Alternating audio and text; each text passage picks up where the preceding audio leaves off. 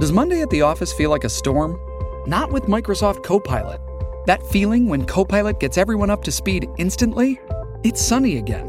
When Copilot simplifies complex data so your teams can act, that sun's shining on a beach. And when Copilot uncovers hidden insights, you're on that beach with your people, and you find buried treasure.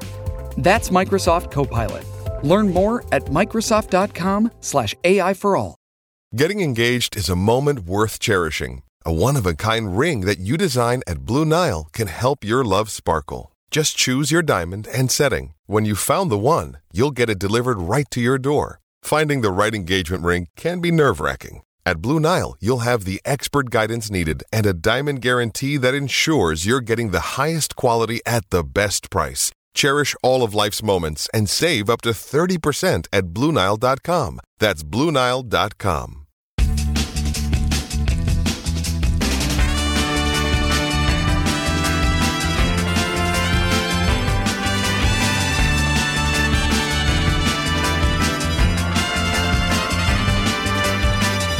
Masalama, and welcome to Shift F1, a podcast about speedy race cars. That, by the way, is goodbye in Arabic, literally with peace, as we say goodbye to the 2022 season and a whole grip of drivers. I'm Drew Scanlon. Joining me, hello, Danny O'Dwyer. How are you, Danny? I'm doing good. Buikas Ladia, while we're having hellos and goodbyes in foreign languages that invoke the word of God. I'm good. The season's over. I feel bereft already. I'm not sure what to do with myself. Sundays have a vacuum in them that will never be filled. Also joining us, Rob Zachney. How are you, Rob? I'm good. I'm glad F1 is over. Counterpoint. Yeah. This is what you get from Shift F1. Just a whole lot of differing opinions. If you are new to the podcast, a very warm welcome to you. If you're new to Formula One itself, we recommend listening to our preseason primer. I mean, like I said last week, if this is your first episode, you've got a whole series to binge. You can go listen to our preseason primer and then watch the whole season. The primer assumes no prior F1 knowledge and explains how the sport works and who everybody is. So you don't need to know anything about F1 before getting into that. This year's primer is episode 178, or you can just stick around a few more months and wait until next year's primer. Also, the show is supported entirely by our audience over at patreon.com/shiftf1, where every month we release bonus podcasts and videos exclusively for our patrons that cover racing documentaries and films, F1 video games, experiments with other racing series, and a lot of weird things. So if you would like to support the show and get access to all of that fun stuff, head over to patreon.com/shiftf1 or click the link in the show notes. What's going on this month, Danny? Yeah, sign up and get access to a year's worth of bonus podcasts we've done, and among other things, myself and Drew drinking wine in my old backyard in Oakland. That's right. Daniel Ricciardo's wine, no less. Exactly, Daniel Ricciardo's wine. Remember that guy? He used to race in Formula One. But this week we have a rather bemusing and terrific review of the original 1964, Gone in 60 Seconds, a movie that is just beggars belief. Though, just to give you, I know we've talked it up, but I don't think I've ever specifically said it's a movie made by a guy who owned a junkyard and wanted to make a movie like his favorite old Hollywood movies, and then he did. He just did it. He just trashed a bunch of cars. He spent years hoarding ex-cop cars and ambulances and created a movie which has the longest chase scene in cinema history. I believe it is 45 minutes. It is full of crashes that genuinely hurt people. It is a ridiculous movie, and it's unbelievable. I don't know why I'd never heard of it before. It's so strange. The guy, so weird, and I'm so especially glad I when watched he this gentleman passed away during the filming of the sequel. Like, it is all of the elements of like an American cult classic. But it's like Google. It's like how the internet can like swallow up memory, because like the Nicolas Cage Gone in 60 Seconds looms so large that like it just shadowed that story. So, which is clearly the story that got this other one made. Oh yeah, and a way better story. It's wild. What a wild movie. And thanks to all of our incredible. I don't even have a sore throat. You just coughed before we started, and now suddenly I've got the plague. I don't know it's the time of the season. season. I will also say, like, the air has dried out completely in my apartment. And so I've got a scratchy throat and everything just because, like, it's the time of year where I need to keep a pot of water on a low simmer like the entire day, or it is just unbearable in here, and all my electronics just like zap me. Oh my God, you're right. That's probably what I was. I got zapped by the microphone when we started. So I think you're right. Yeah, dude, might be that air is just like hella dry. I think dry air, man. Or you're in the movie Pulse. I've never seen that. Pulse? What happens in that? It's basically like, I think, is it Maximum Overdrive where all the machines come to life? It's like that, but like household electronics. Oh no! Oh yeah, it's zapping me. I hope not. I am surrounded by electronics. I will die. There might be a ghost. I don't know. It's usually a ghost. There's no ghost in Gone in 60 Seconds, except for the ghost of filmmaking, which died during, I don't know. What? Anyway, thanks to all of our incredible title sponsors. At Team Blackjack, Michael Maves, Gordy's Army, at Talking Autos, Olivia Evans, Pyrites, Card Castle, Iron Station Studios, Alan McCrary, telemetrydeck.com, David Mule, Drew Stewart, Bailey Foote, Abdullah Al-Thani, here's the crew, Jason Chadwick, appreciate you putting your name back. It was quite a long thing I had to say before. Abraham Getchell, Enzo and Ayrton. Bunny is thankful for... ... Snigs, Alex Goucher, Max Faltar, Circuit Demon, Troy Stammer, Humberto Roca, William Romph, Irvine, Clinical Research, Lachlan the Maddened Man, and Jason Kelly. Thank you all so much. It's not the final episode of the year, but it is the penultimate one, so thank you very much. Yes, indeed. We thought that, going through, because there's just so much to talk about in Abu Dhabi. We wanted one more episode. I can't tell. Yes, it is. Okay, cool. Yeah. Yes, it is. I was sorry, you finish your point first. Sorry, I forgot at a podcast. It's all right. We're doing one more episode. It'll just be like an emails episode. So if you have any thoughts at the end of this season or questions for us, let us know using the shiftf1podcast@gmail.com email address or f1.cool/emails. We'll be doing that. And we'll also be kind of like doing an informal look back on the season, the storylines, what we want to see from next season, maybe some predictions, who knows. Just sort of like a little capper episode, because it feels like, I don't know, we did this last year where we did Abu Dhabi and then bailed, and it felt like, it didn't feel like a proper cap to the season. So we'll be doing an episode next week. But before we do that, let's do this one, starting with the grid for the final race of the 2022 season. What do you know? I wonder how often this has happened over the I feel like it's never a good sign when it does. I will say this. When I was watching qualifying and I was watching the teams like filter in 2 by 2, I was like, this seems like a very deterministic qualifying. It's like it took the whole season for everyone to figure out their proper place, so the top 6 is Red Bull, Ferrari, Mercedes of Verstappen, Perez, Leclerc, Sainz, Hamilton, Russell.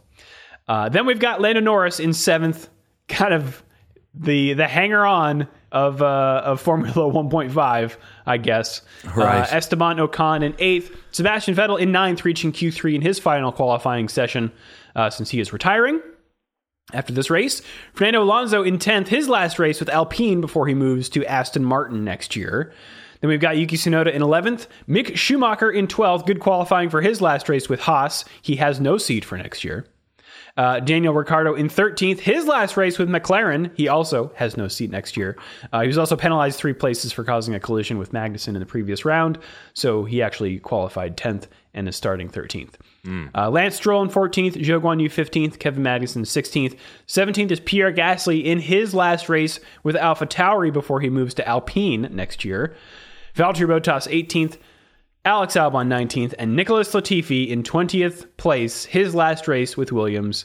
No seat for next year. Yeah.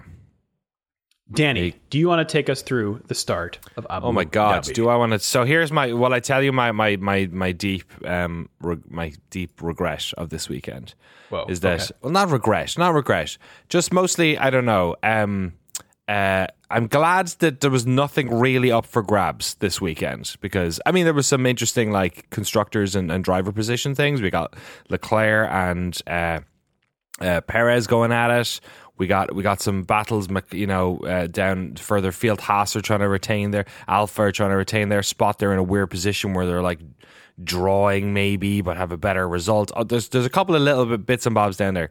But my terrific wife booked a camping trip this weekend, not knowing that it was the last race of the Formula One weekend and the first weekend of the World Cup, which are two things that I'm quite interested in. So I did not tell her. And then tried very sneakily in the middle of the Mendocino woods to try and watch the highlights of all of these things as they were going on. So my every week I usually watch everything. My information this week is entirely based on highlight videos, so I apologize in advance.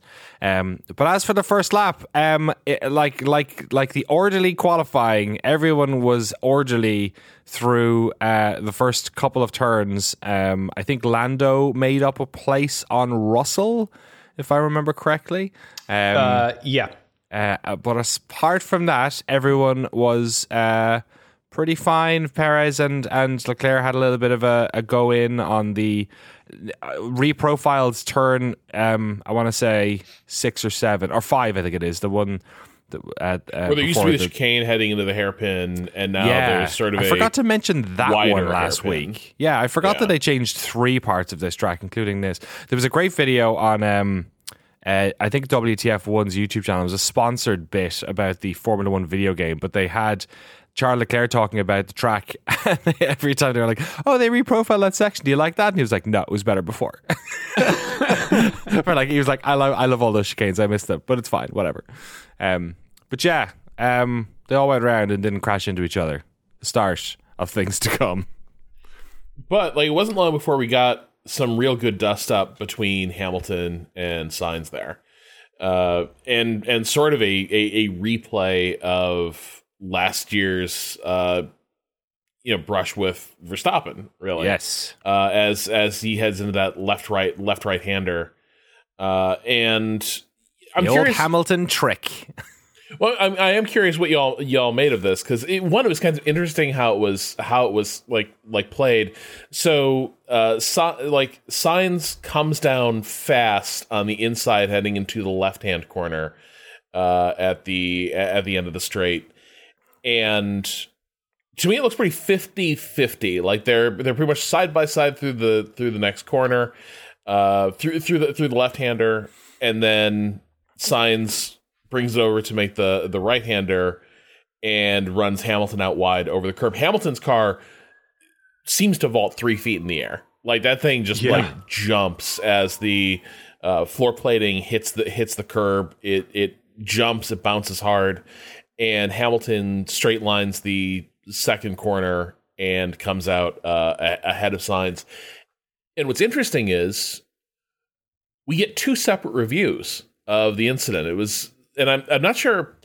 I kind of dig it because it was like one of the times where it has been clearest what the thought process the stewards are following has been, where you can see first they're trying they investigate whether or not Hamilton was forced off the track by Sainz.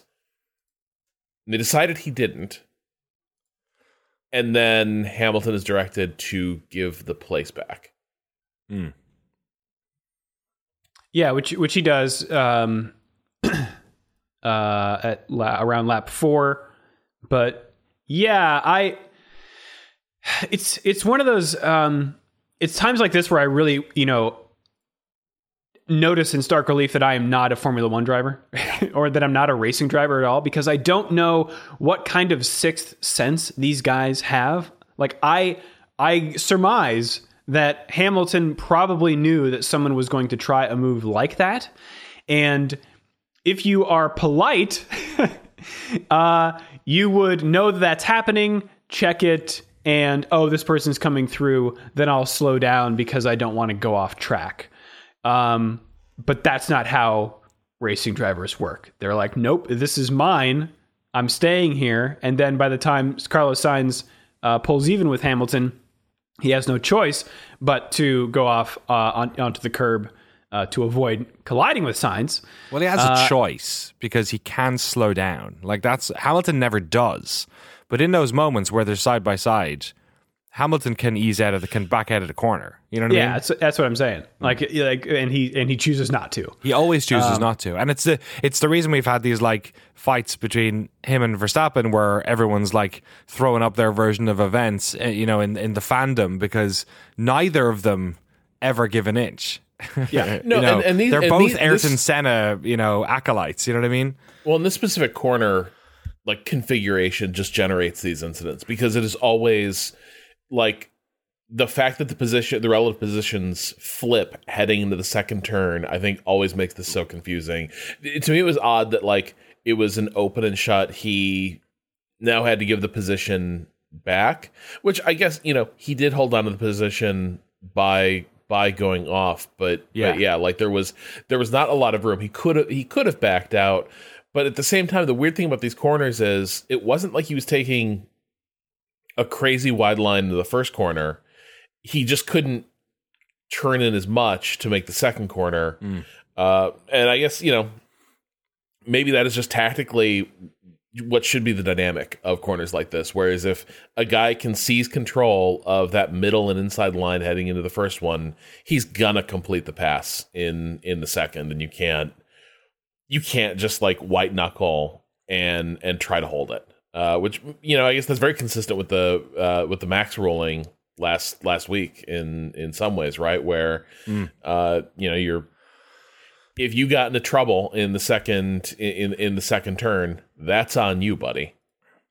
Yeah, and like nobody thinks that Sainz forced him off the track. It was a good overtake, and also it seems pretty clear that he got the place back because he just cut the track. So to me, this was very good, give it back.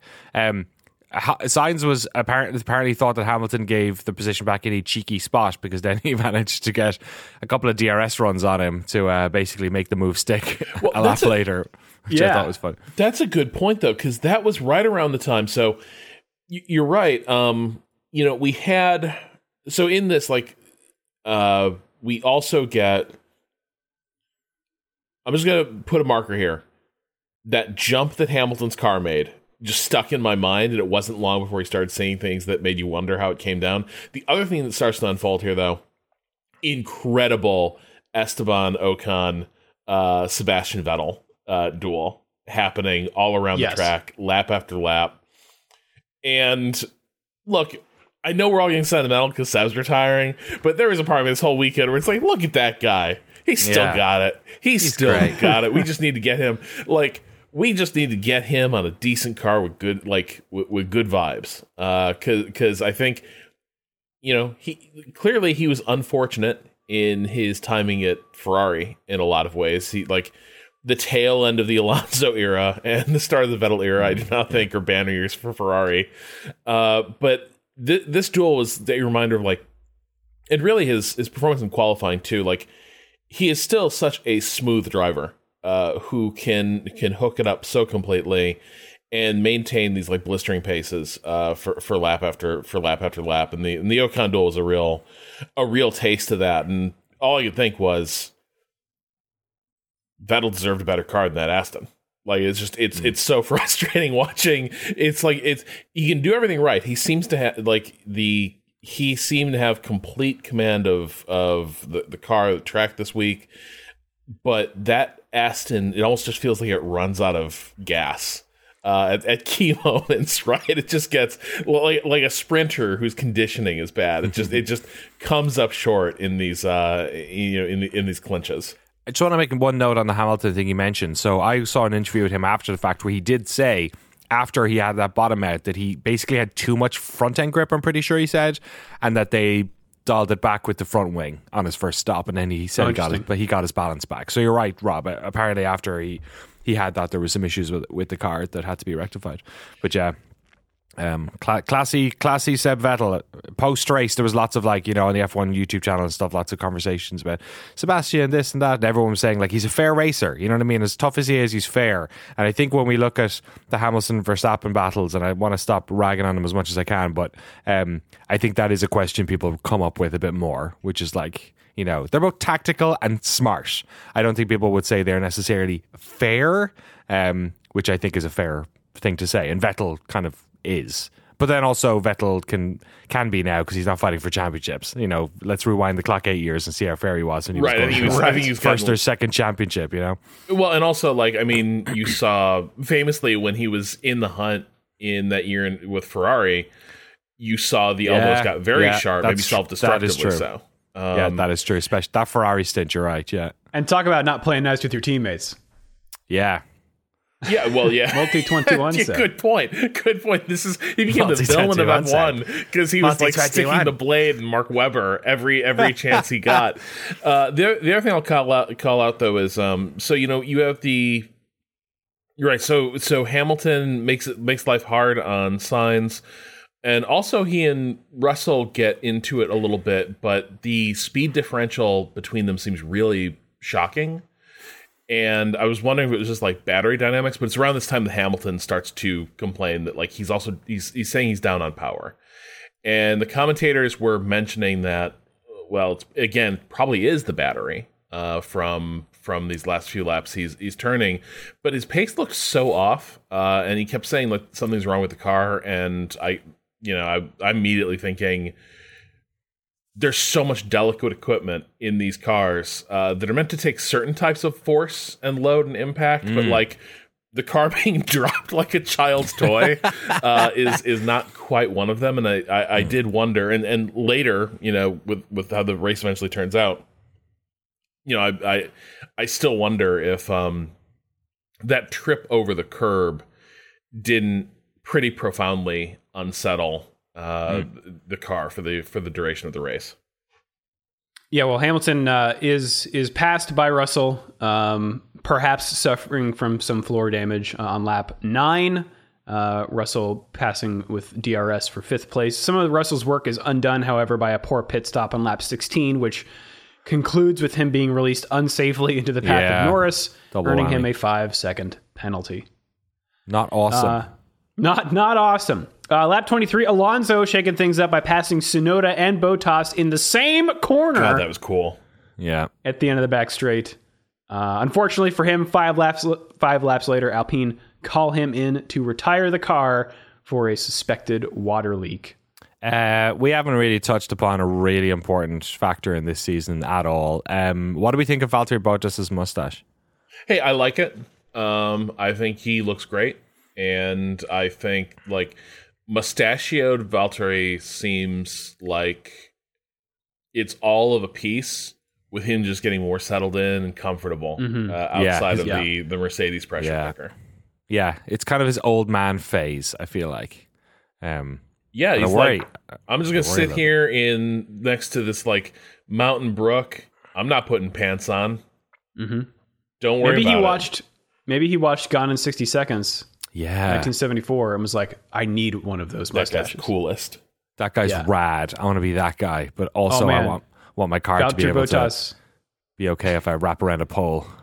Well, yeah. So here's the other thing though. I actually enjoyed this race quite a bit, but like again, my F1 fandom is forged in the darkest days of strategy races. Like, so like I cut my teeth on races where it's like, ooh, how much fuel are they going to put in it, do you think? Obviously we all know nobody's overtaking on the track this race, but I wonder what will happen with pit strategies. But one of the things that emerged in this first stage of the race is kind of the question of, is anyone going to be trying to one stop? Is a one stop really viable here? What strategies are actually in play? And it did not feel like the teams were necessarily confident of the answers they'd come up with. But you know, as we start to see the pit stops filter in, you do have this like looming question of who's going to try to stretch this out. And you know, one of the people evidently doing that is Sebastian Vettel, who, after an early stage of the race and doing really well on those medium tires for a while, he just starts getting gobbled up by everyone, and it crosses that line. He kind of ends up going over the cliff, right? Where his lap times are so off the race pace that he is beginning to just lose. He's like losing an entire pit stop. He's basically losing the time on the track that he would probably lose in the pits. And it's this big gamble of, if he stretches those mediums out, will he be sort of in the sweet spot with the hards for long enough to make up this damage, and will they have the kind of sweet spot that makes that viable? And I think their strategy was probably the boldest I saw this weekend. It was a real, we are going to try to get you pretty high up in the standings under this theory that by going deep in stint one, we're going to have a great overall race pace. And that prospect started to look real dicey as you just see him plummeting in the laps before his pit stop. Yeah, there's another big pit stop battle going on with Leclerc and Perez. Mm-hmm. Leclerc is told to box opposite Perez. And Matteo Binotto said after the race, team principal of Ferrari, that was a dummy. That they did that to force or to trick Red Bull to come in, to pull Perez in for a two-stop, because Ferrari, I guess, was committed to doing a one-stop with Leclerc. So we'll see how that shakes out. Lap 28, Vettel's still making moves on people, diving down the inside of Gasly for 13th place on lap 28.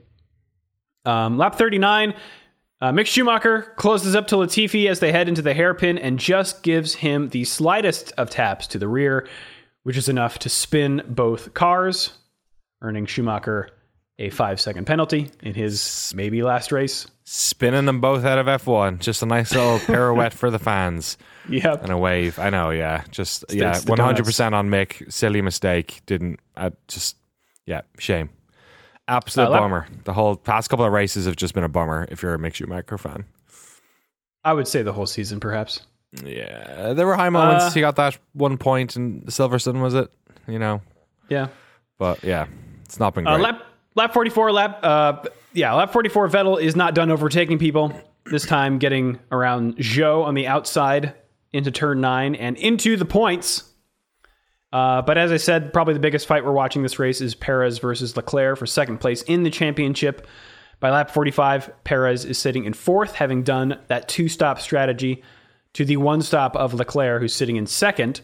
Crucially for Perez, he's got to get by Hamilton and takes the opportunity to pass on the inside of the chicane. But Hamilton gets DRS for the next straight and retakes the place. Perez also locking up, I think, into that corner. On the next lap, Perez has DRS into turn 9, and this time makes it stick. Lap 49, Stroll, who's on himself a two-stop, gets by his teammate Vettel, who's doing that one-stop. Stroll into 10th with DRS, jeopardizing Vettel's ability to score points in his final race. But Vettel gets some help on lap 55 as Hamilton radios that he is no longer able to shift, his team suggesting that he might have a hydraulic problem. Hamilton then slowly makes his way back to the pits, but has to retire, elevating Sebastian Vettel to 10th place to score points in his final race. But he is not done. Down to the final turn, fighting with Daniel Ricciardo for 9th place. This was great. In the end, it wasn't close enough, but still as good a result, I think, as could be expected. And cool to see him going down, fighting with a former teammate, nonetheless. Back in the podium places, Perez can't quite close the gap to Leclerc as they come home third and second to Verstappen, who we barely saw the entire race. Of course, Verstappen could have slowed down toward the end of the race and backed Leclerc up into Perez, but he doesn't, saying after the race in this quote from race fans, quote, That is quite a tricky call to make. Of course, you can possibly block, but I mean, is that fair racing? I think it's not the nicest way going out of the season like that. Which Danny, you're smiling. I don't disagree with him. I think it would have been quite a backup he would have had to have done. He was like fairness. 7 seconds No, ahead. that would have been an absurd call. That would have been an absurd call.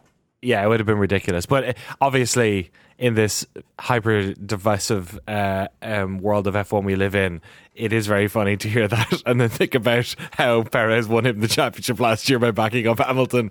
Yeah. But I do think it's an apples to orange, you know what I mean, comparison. It's not Perez a fair comparison. was fighting a holding action last year to like stop Hamilton from running away from Verstappen. Yeah. And this would have been impossible. This just ends with Verstappen losing the race. Like that basically just like he ends. The real issue is, and like this came to pass exactly for Sergio. He needed to give him some extra points last week. That was the opportunity. 100%. They could have done it. That was when it manipulated it. Yeah, and he was like, exactly. "Of course, I'll help him in Abu Dhabi." And it's like F1 doesn't work that way. Like it's actually pretty rare that you can just like strategize that way. And by not making that call, he does kind of leave Sergio in the lurch. But like, hey, the funny thing is the one stopper thing, everyone seemed really on the edge with it. You had Hamilton being like, "Please do not leave me out" on the one stop. And it was clear they had left him out on the one stop. They were not bringing him in. Leclerc also was kind of white knuckling it, there toward the end as Perez was trying to run him down. But after a season really of dodgy Ferrari race calls and getting a bit wrong, here they seem to get it pretty right. Like from where qualifying ended up, to be able to get Leclerc up there in the second on the back of a strategy call and sticking by it. Obviously the most credit probably goes to Leclerc for maintaining that kind of pace over that long stint and dealing with that kind of drag. But if the crisis at Ferrari really centers on ability to call a race strategy, they did that pretty effectively here. Yeah, I agree. For sure. Vettel does some donuts for the crowd and a lovely curtain call, putting a cap on his Formula One career. But in the end, the result of the Abu Dhabi Grand Prix looks like this. Max Verstappen in first, Charles Leclerc in second, Sergio Perez rounding out the podium. Behind them, we've got Carlos Sainz in fourth, George Russell in fifth, then Lando Norris, Esteban Ocon, Lance Stroll, Daniel Ricciardo, and Sebastian Vettel rounding out the top 10. Behind them, Yuki Tsunoda in 11th, Zhou Guanyu in 12th, Alex Albon in 13th, Pierre Gasly 14th, Valtteri Bottas 15th, then Mick Schumacher, Kevin Magnussen, Lewis Hamilton with the DNF, Nicholas Latifi with the DNF, and Fernando Alonso not classified with a DNF. Lando Norris, additional point for the fastest lap of the race. Oh, nice. Cool. I did not know that.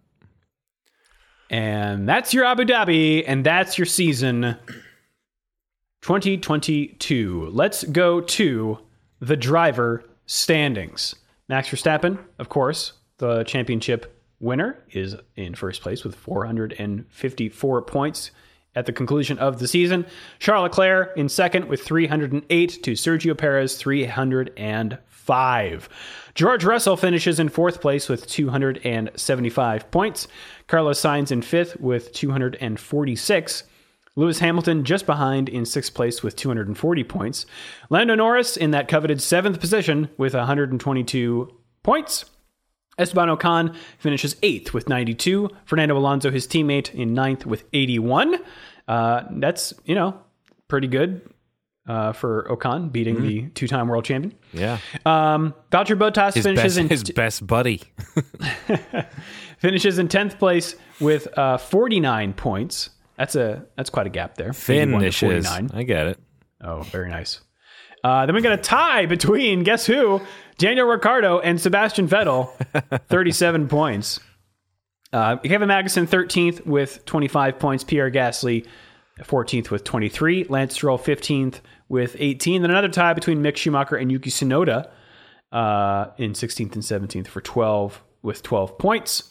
Zhou Guanyu in 18th place with 6 points. Alex Albon with 4. Nicholas Latifi and Nick DeVries with 2. And Nico Hulkenberg with 0. You'll probably get some more next year. And also, we should mention those aren't technically ties because in both cases, the driver's top position, I think it is what delineates who was higher.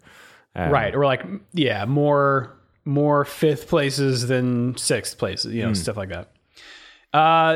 2022 constructor standings. Red Bull Racing finishes on top with 759 points to Ferrari's 554. They stay ahead of Mercedes in third with 515.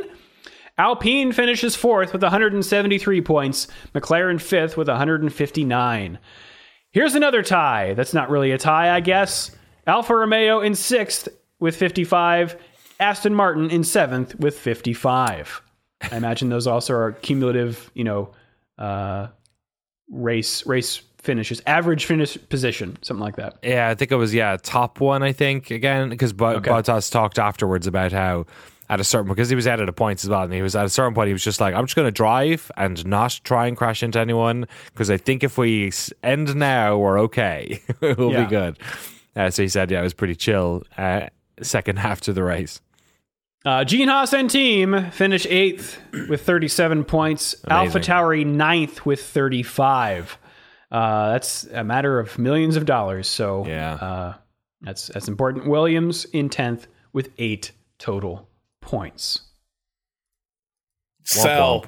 Darlton Capital, get out. You got to find somebody to buy this. They're still in the building phase. It's okay. Next year's car. It's done. You got to find someone to come in and sort this situation. Here's the other thing. I need to, I guess when we would talk about our season recap next week, something I want to pay a little more attention to when I sort of review this season is, should we be concerned about AlphaTauri? I feel like a few years ago they were Red Bull 1.5, right? Where like up there, obviously you had weird circumstances that led to Gasly won a race, right? Yeah, and that required some like DNFs, but yes, they were up there.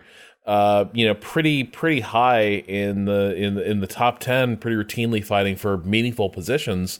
They finished 6th in the driver or constructors championship last year. Yeah, and to come up, like behind Haas at the end of this year. Now, admittedly, Haas tanked a year and also effectively had one driver for a year. But I don't know, the fall off of form at AlphaTauri I find a little bit alarming if I'm a fan there, and I do think they're an interesting team. It's kind of shocking to see how far they've plummeted toward real kind of where you expect a support team to exist, and I wonder what that holds.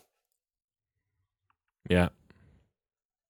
Well, while we're on the subject of standings, I'm going to finish off our fantasy league standings here. The season has concluded. Wow.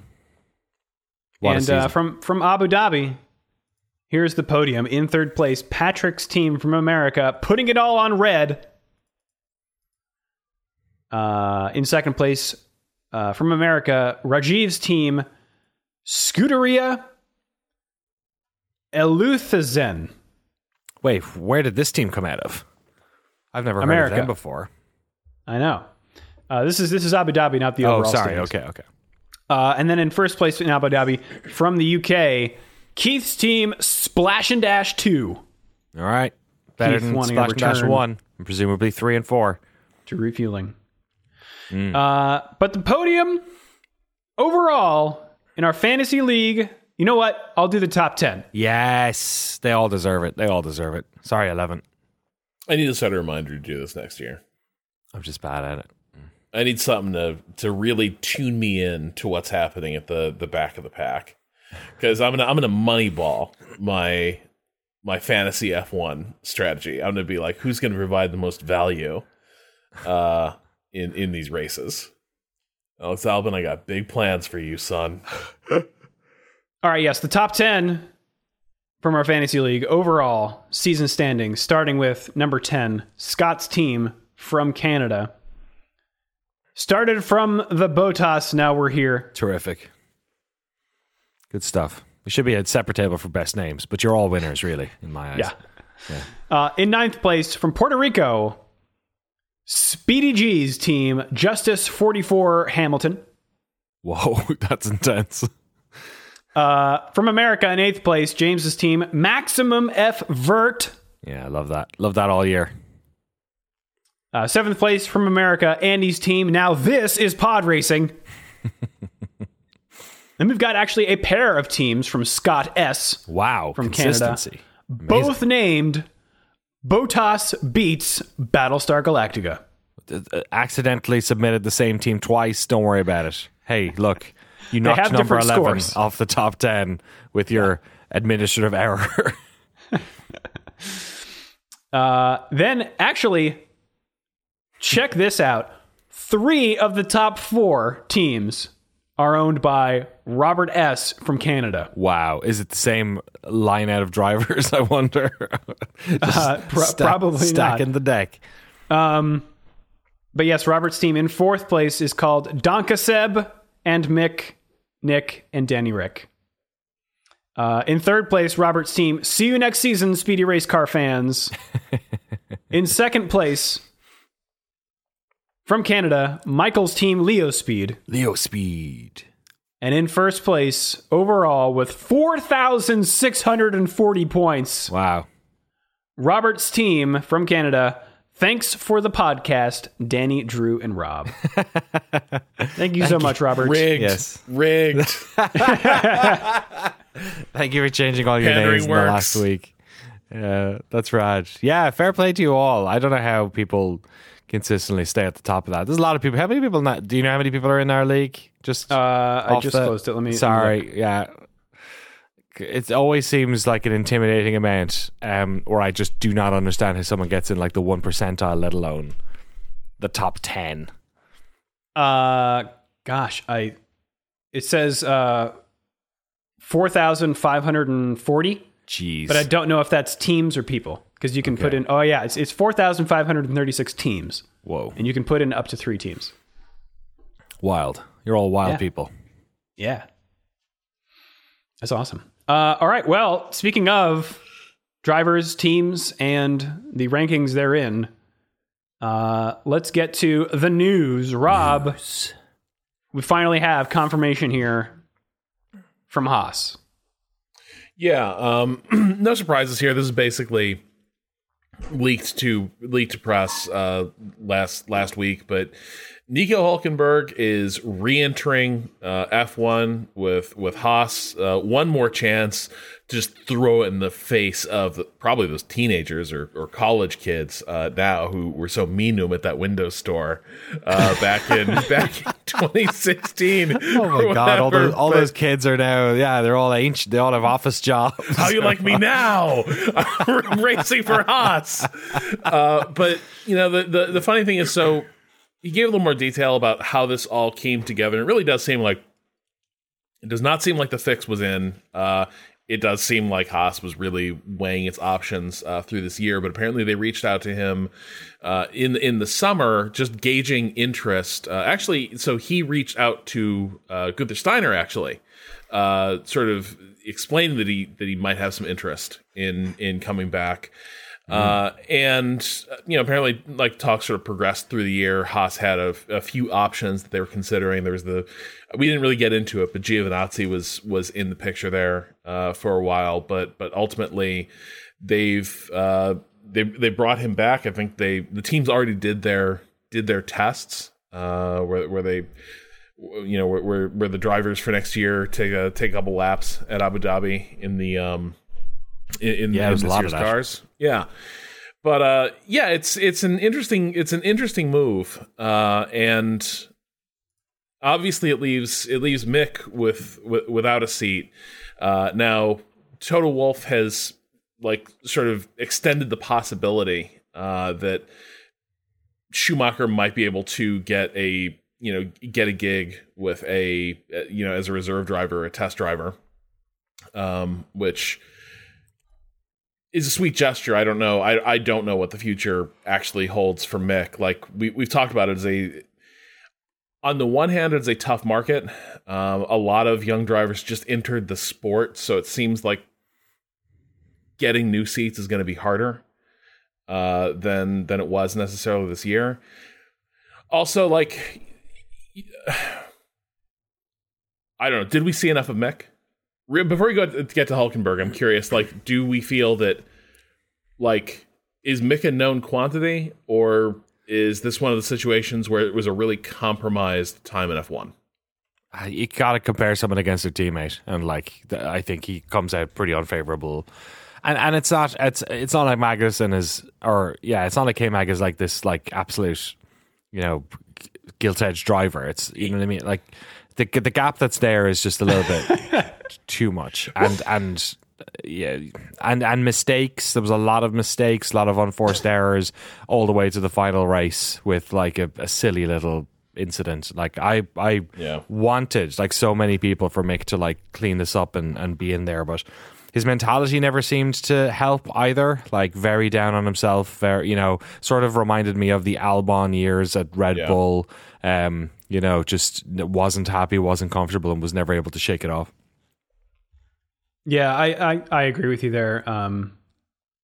I laugh because Rob's face, you saying Kevin Magnussen wasn't, a generational talent. Rob was, huh? Well, it's I was waiting Drew, because like Drew always carried a bit of a torch for K-Mag, and I'll be honest, I'm coming around to it. I always thought like I don't know, the guy seems a bit of a prat, but like I think it might have been the end of that last season or early this one when it was clear Mag was rejoining the team, and I sort of joked. I was like, Schumacher needs to tape his picture to his locker and just like, this is who you have to defeat. Like this is like, he is the Minotaur of Haas, really. Like he saw Romain off, and now if you're not careful, he will do the same to you. But like Magnussen, he also lost his seat and only got back because a war started. So it's not like he's been, but he lost his seat, I think, predominantly because that team was broke. That team was that team was in pretty hard shape. But I guess here's my thinking about. Like I'm kind of with you. I think it seems like it'd be a very hard road back for Mick, barring a turn in another series maybe that gets some buzz around him. But with Hulkenberg, I also kind of wonder if you're Haas. It seems like one of the real issues with Mick was that, to the point they're talking about in the press, we mentioned it, but like Mick cracked up a lot of cars this year. Like he was an expensive driver to run, and Haas is not in a position where they can just absorb tons of write-offs on these cars, and more importantly, they are dependent on so many other suppliers for their parts that, like, if a chassis goes in the bin, it is not a guaranteed thing that there is another one ready to go or they can acquire easily. And so I wonder if you're Gunther Steiner, and yes, you made some gains, you're going to have a much bigger budget, than this year than you've had in the past. But is there something like, is this maybe the perfect lineup for you, where you get two really steady hands? Hopefully, Hulkenberg in his comments talks about how relaxed he feels about things. If you're Gunther Steiner, what you want here maybe is just like two really stable drivers to keep the cars intact, get the points when they are on the table, and not make like the desperate moves or the rookie moves that cost you a lot of money and position. That's exactly how I see it, and I think it is the smart thing to do for Haas. Well, especially because Haas is such a weird team because they are so dependent on like third-party part suppliers. But the other thing is they aren't really a support team properly. They have relationships with other teams, but like despite where they sit in the field, they're not actually a good place to develop rookie talent. They really aren't. They can't afford the cost of doing this. And I do wonder if, like, between this season and last year dealing with someone like Nikita Mazepin, with, even if you set aside the persona issues, it was yet just such a clear case of, yep, we got another rookie coming in that just is not cut out for this. And I do wonder if, like, Gunther just wants some grizzled old veterans to drive the goddamn car and keep it on the track. Yeah, and they don't have the budget to pull someone like Sebastian Vettel or Fernando Alonso, but the journeyman driver is perfect for them. So I'll be anxious to see how they do next year. The other confirmation here in the Formula One seats, Logan Sargent will be racing for Williams next year. He is coming from Formula 2. He's an American driver. We haven't had an American driver since 2015. And his name is Logan Sargent. So pretty good. Yeah. As American names go, yeah, pretty good.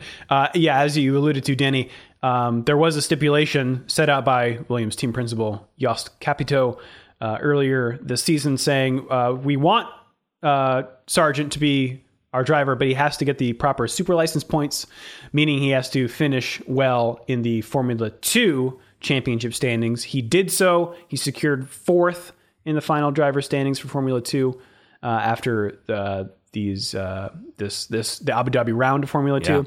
So he's got him, and he is in. So looking forward to how he does.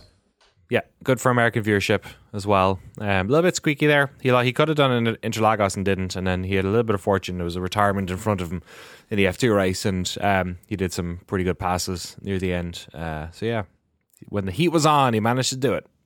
He is 21 years old, from Florida. Love it. But we won't hold that against him. In other driver news, Daniel Ricciardo hasn't confirmed anything yet, although Christian Horner has confirmed that there's an offer on the table for him to return to Red Bull as a support driver. So doing things like show runs, marketing duties, maybe some development stuff. Ricciardo himself, when asked about IndyCar, says that, I've had, in this quote from motorsport.com, I've had a lot of IndyCar drivers reach out and say, like, mate, you would love it here.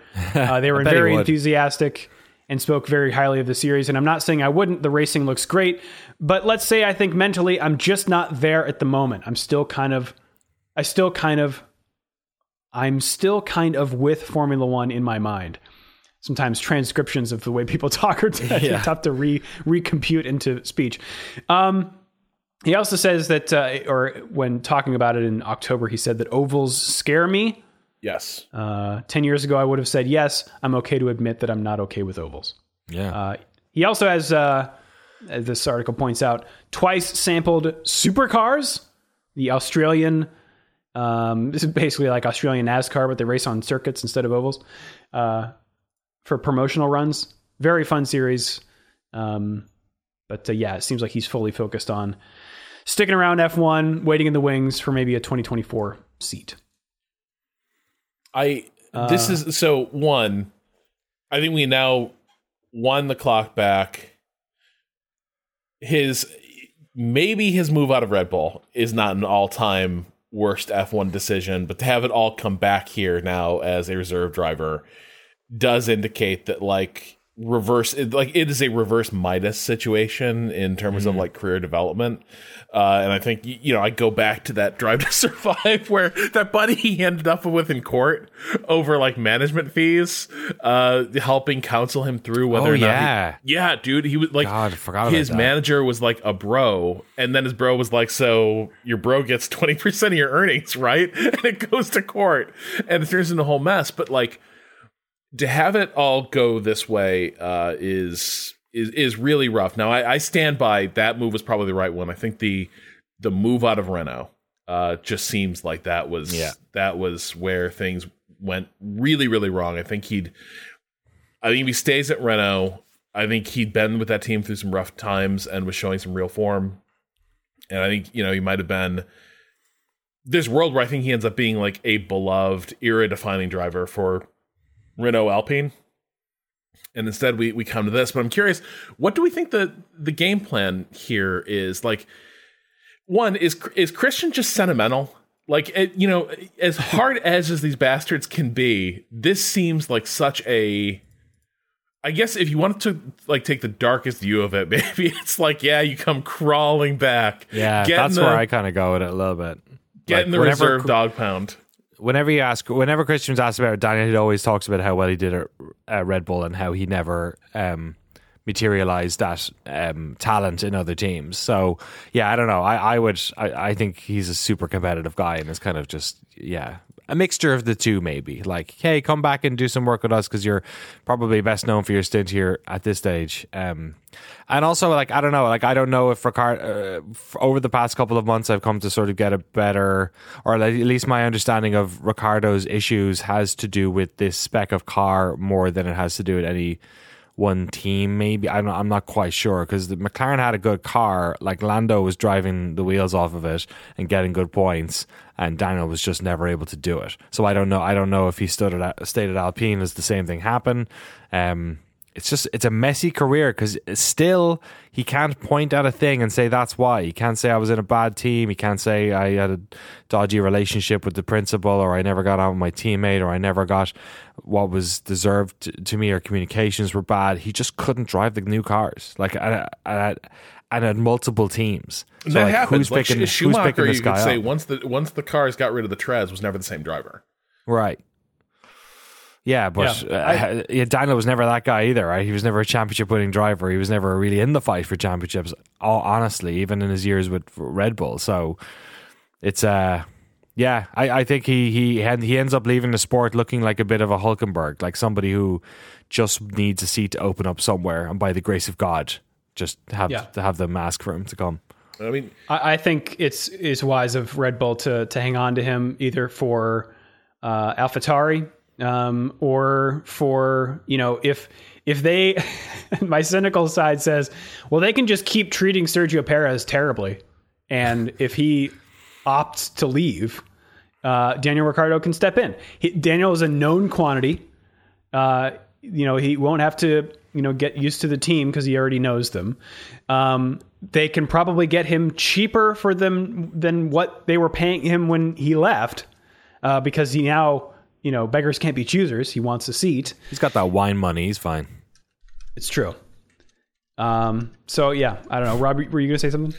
Yeah, I just, it is possible it is just a very generous offer to keep him like race current and basically like let him hang out and see if something shakes loose in the next year or two.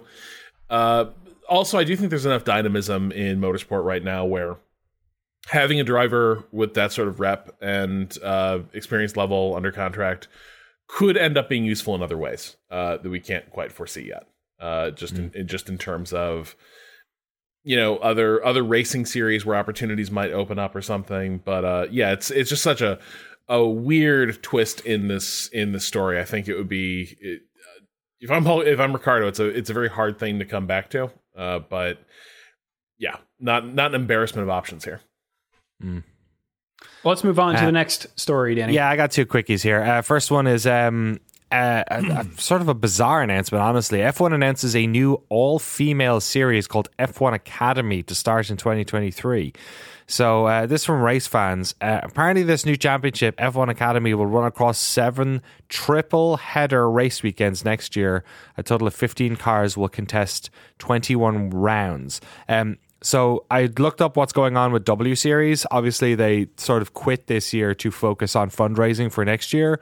It seems like if this gets the go-ahead, then, or has gotten the go-ahead, that perhaps that's not a great sign for W Series involvement in the F1 calendar next year, at least. I don't know. Read on. Sorry?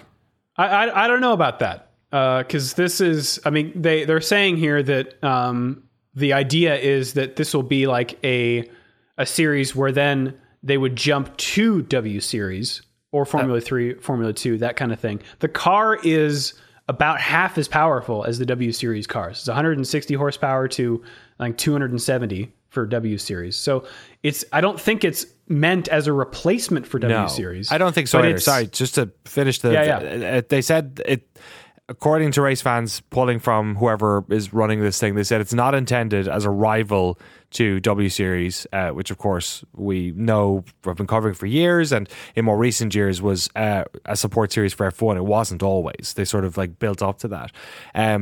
And they have said that it is supposed to allow drivers to progress into W Series, Formula 3, Formula 2 and Formula 1. Like you said, the cars are lower spec.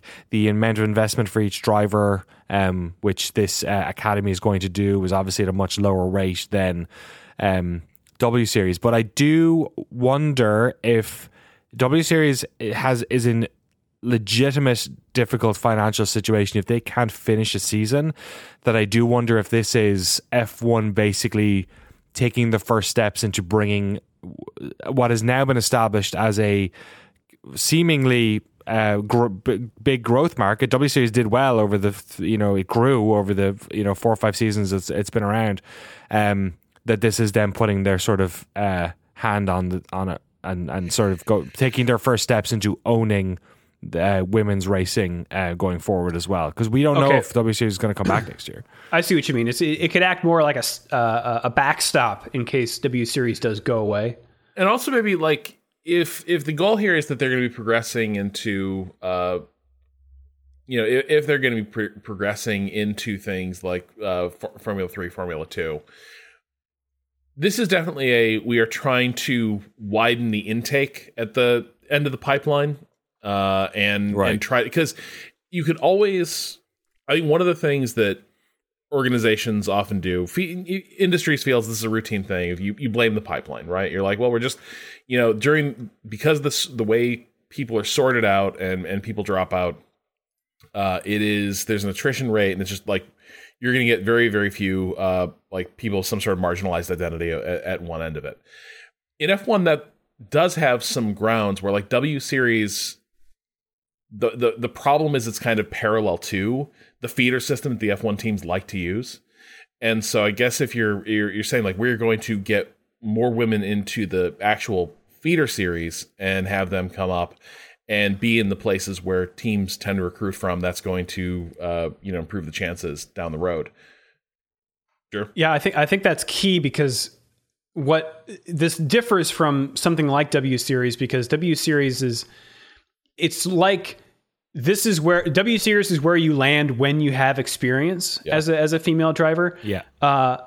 Getting that experience is the hard part, or is one of the hard parts, right? And so the F1 Academy, they have 3 races per round, and they don't run on F1 weekends, which means they get more track time. So that was actually a downside of running with F1 weekends for W Series, because you only had your very limited sessions and then the race.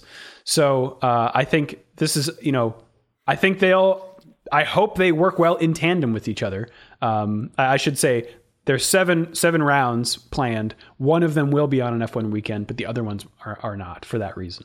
It's cool. I think the other thing that it's great, obviously, that there's more investment happening into women's racing and trying to like stop all these sort of systemic issues with getting talent or giving talent the time to develop. I think the other thing that maybe in my sort of cynical view, or I don't know, maybe it's not cynical, but the other thing that this does is take the other strategy which W Series could have done, and there was sort of criticism of it at one stage, which was that the average age of the drivers in W Series was like misaligned with the average sort of intake into F1 and F2 and F3 these days, right? Yeah. So that's where I find that over the course of a couple of years, I can see this making W Series redundant if they're able to basically...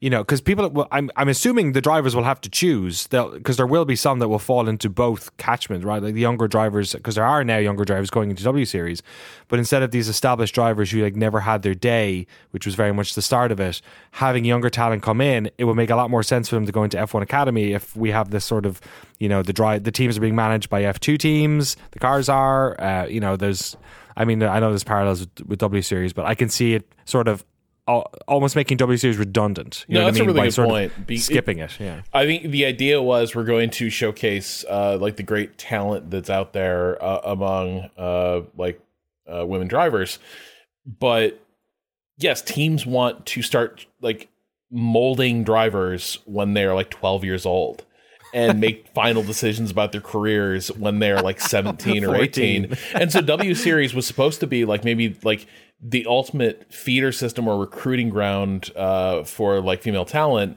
But the problem is it ends up sort of positioned as a capstone for a driver's career. Yeah. And so, yeah, this addresses that to some extent.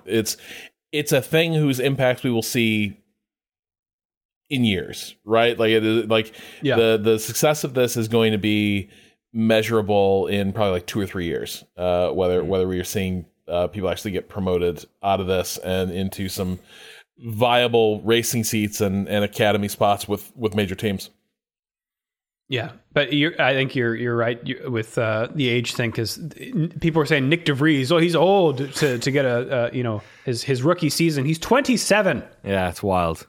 I mean, it's just, and that's a new thing. Like that's not. This is not how F1 used ago. to be. This is it was. It is so strange. I've listened to Beyond the Grid very, very slowly. So literally, I'm like 2 years back, and I'm listening to like interviews with some of the greats. The Alan Jones interview, just incredible. By the way, like go and listen to that. Yeah, check it out. The subtext of some of these interviews, that Frank Williams just seems like an absolute bastard to have done business with back in the day. Terrific, but Jean Alesi like sort of gave these remarks. Like for him, one of the key differences is in his day when you come into F1. You're still a young man, but you are a man. You've had life experiences and you have perspective. And he finds it so strange the way, it's an Ender's Game situation, right? They are kids who've been like drilled and refined on racing and racing only through formative years. And then they're sort of dumped into it, and they don't have that sort of like final psychological setting that happens with adulthood. And you can see it with somebody who arguably maybe does not fit this mold exactly, but with Sebastian Vettel, with all of his interviews, the guy's excited to just live a normal life. Like, yeah, it's so strange. He's just like, I don't know what I'll do, but I'm excited. I won't have like a structure given to me. I've always had structure in my life, which has been the sport, since I was a child. So strange. Like, what a weird, like you said, it is Ender's Game. It's like these weird little lab babies that were like made to drive in these cars. Well, that's the other thing is like Lacey in that interview mentions like if you were a driver learning your trade back in like the late 70s, early 80s, you got experience out on the track, and that was it. Like between races, like there's only so much you could really do, and now with simulators, and he was like with video replay telemetry, like they just study and study and study racing. In some ways that makes them better drivers, but yeah, very different like work-life balance that they're dealing with even at an early age. But you mentioned Vettel and the send-off he got. Dan, you want to guess this next story? It was speaking touching. Of work-life balance. Yeah, I just think people should read this. I'm sure Drew will include it in the show notes. There's a lovely little article on Race Fans about this dinner that all the drivers did. You might have seen pictures on social media of the whole grid having a big sort of like group hug after their dinner, or maybe before their dinner. Or during in Abu Dhabi. Apparently it was set up by Hamilton as a farewell to Vettel, but obviously you had other drivers there, like Nicholas Latifi, for instance, and Danny Rick, who may also be. I think they were all there. They're all. No, I'm just saying Latifi obviously won't be driving at F1 next year either, and Ricardo maybe as well in the future. We don't know, obviously. So a couple of nice quotes here. Hamilton said, I thought it was really important, so that's why I asked in Mexico whether they would be open to all doing a dinner to give Seb a farewell. We haven't had a dinner together since years ago in China. And there's loads of quotes in here. It has the vibes of like a office Christmas party where everyone realizes that they might actually get along a bit more than they do on a day-to-day basis. I just have a couple of quotes here. Albon said, Nicky and I were the first to arrive. It's Latifi, obviously. He said, we were 5 minutes late and we were the first by 20 minutes. So we got to sit next to each other, which I thought was so funny. Like, everyone was 25 minutes late, except they were late, but they're sort of the young bucks, so they still were earlier than everyone. Oh, amazing. The busy life of an F1 driver. There's some great Fernando Alonso quotes where he basically is talking about just being an old man and like all these young kids. He's like, they're all so nice to each other and they take pictures and he says it's nice, but it's different. But it's nice. It's nice that we all get along, but it's different. It wasn't like this in my day. You had people like Mika Hakkinen. It's just like a sort of an old man grumbling to his neighbor, which I thought was quite fun. He's got a big smile on his face in the photograph next to Vettel. And then Russell, I think, sort of with the sensible capstone on this conversation, a lot more fun than we probably would have expected. We've sort of said we need it more often, which I think is like a very office party at Christmas. We should all hang out more. This was cool, right before they all go back to their constituencies for 3 months or whatever. So yeah, we're all fans of these lads. It's nice when we see them all, see our celebrities hanging out with each other and having a good time. And like, it is cool. There's some good photos in there. And to what we were saying about like, the whole young driver thing, like there are very few people in the world. To me, it gives me the vibes of like when you see war veterans getting together every year, you know what I mean? For their like remembrance meals or whatever, where it's like, there is a very small pool of people that have the experiences of these individuals in the world. Even to the point where, like Rob was saying about Jean Alesi, where like even he feels out of touch with modern drivers. So the pool is within a pool. And even Alonso does. He had a different growing up to these guys. But so I think it is really important. A couple of quotes in there were talking about how they just see each other a lot more often because of the amount of races, because of the way that COVID changed how they bubble and socialize outside of F1 on race weekends. It seems like they see each other a lot more. So maybe a bit of that IndyCar, barbecue sauce that Romain Grosjean enjoyed so much. Maybe it's in RVs going around Europe. It's coming to F1. That's Drive to Survive season 5 is just exactly. Get all these guys to do the what was that American race coast to coast? What was it called again? The Gumball Rally? The Gumball. Run? Get them to do the Gumball 3000. Cannonball Run, the movie. So I am curious what you make of Hamilton was sort of joking. He thinks Vettel's not really done. And Alonso too. They both said it in interviews. It was very funny. Yeah. I am curious because if there's one dude I could see just like completely ghosting, like racing, I could see Vettel being the one. Always seemed the most retiring. Every interview he always gave seemed like to some extent there's a part of him that wants to like go sit in his bee farm, his farm in the mountains or whatever, fix motorcycles, and tinker and like hang with his kids. But you do that for a few months and it's nice, but your whole life has been built around doing this one thing and these rhythms. And so I don't know. Do you think he's truly done? Do you think he comes back to F1 or do you think I think does he's racing done. Somewhere? Yeah, I think he's done. I think he's done. I think you're not wrong. And I think there's always it's a very like alluring thought is just they drag me back in again. But I find Vettel to be, more than anything else, I find him to be more thoughtful and in touch with his own emotions than practically everyone else on the grid. Yeah. And I think he'd know if he wasn't done, and I think he's done. But I wouldn't be surprised either way either. But yeah, I've really enjoyed listening to his interviews over the past couple of years, and he has gotten more zen. Like, don't get me wrong. When I'm saying that, like, the respectful driver, a lot, it's like the last 5 minutes of a movie. If the last 5 minutes of a movie makes you happy, then you probably walk out and tell everyone it was great. And obviously Vettel has been very respectful in these parts of his career. But yeah, I don't know. I feel like I'm happy for him not to race anymore. And I feel like he's in touch with that. And I don't think he has that type of fight in him anymore. Or maybe he does, and it's for issues outside of racing. All right, well, we're done with this episode. You can join our Shift F1. Sorry, you can't join our Shift F1 Fantasy League. It's over. The doors are closed.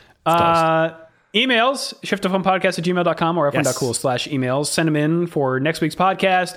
You can also hit us up on at Shift F1 Podcast on Twitter. I'm at Drew Scanlon. That is at Danny O'Dwyer and at Rob Zachney. That's us around the internet. Should we take it around the world of racing, Danny? Let's race around the world one more time in 2023. Yeah, I guess. Or maybe we will again in the future. Who knows? It's still 2022, but we've only got 2 things on the weekend that I could find. Extreme E is racing at Punta del Este in Uruguay. And the World Touring Car Championship is racing in Saudi Arabia in Jeddah this weekend.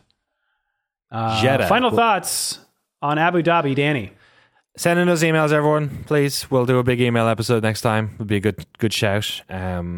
Abu Dhabi was a race that I enjoyed very much from my freezing cold tent in the Mendocino Forest. Amazing. I have to catch up on some World Cup games now. Final thoughts, Rob?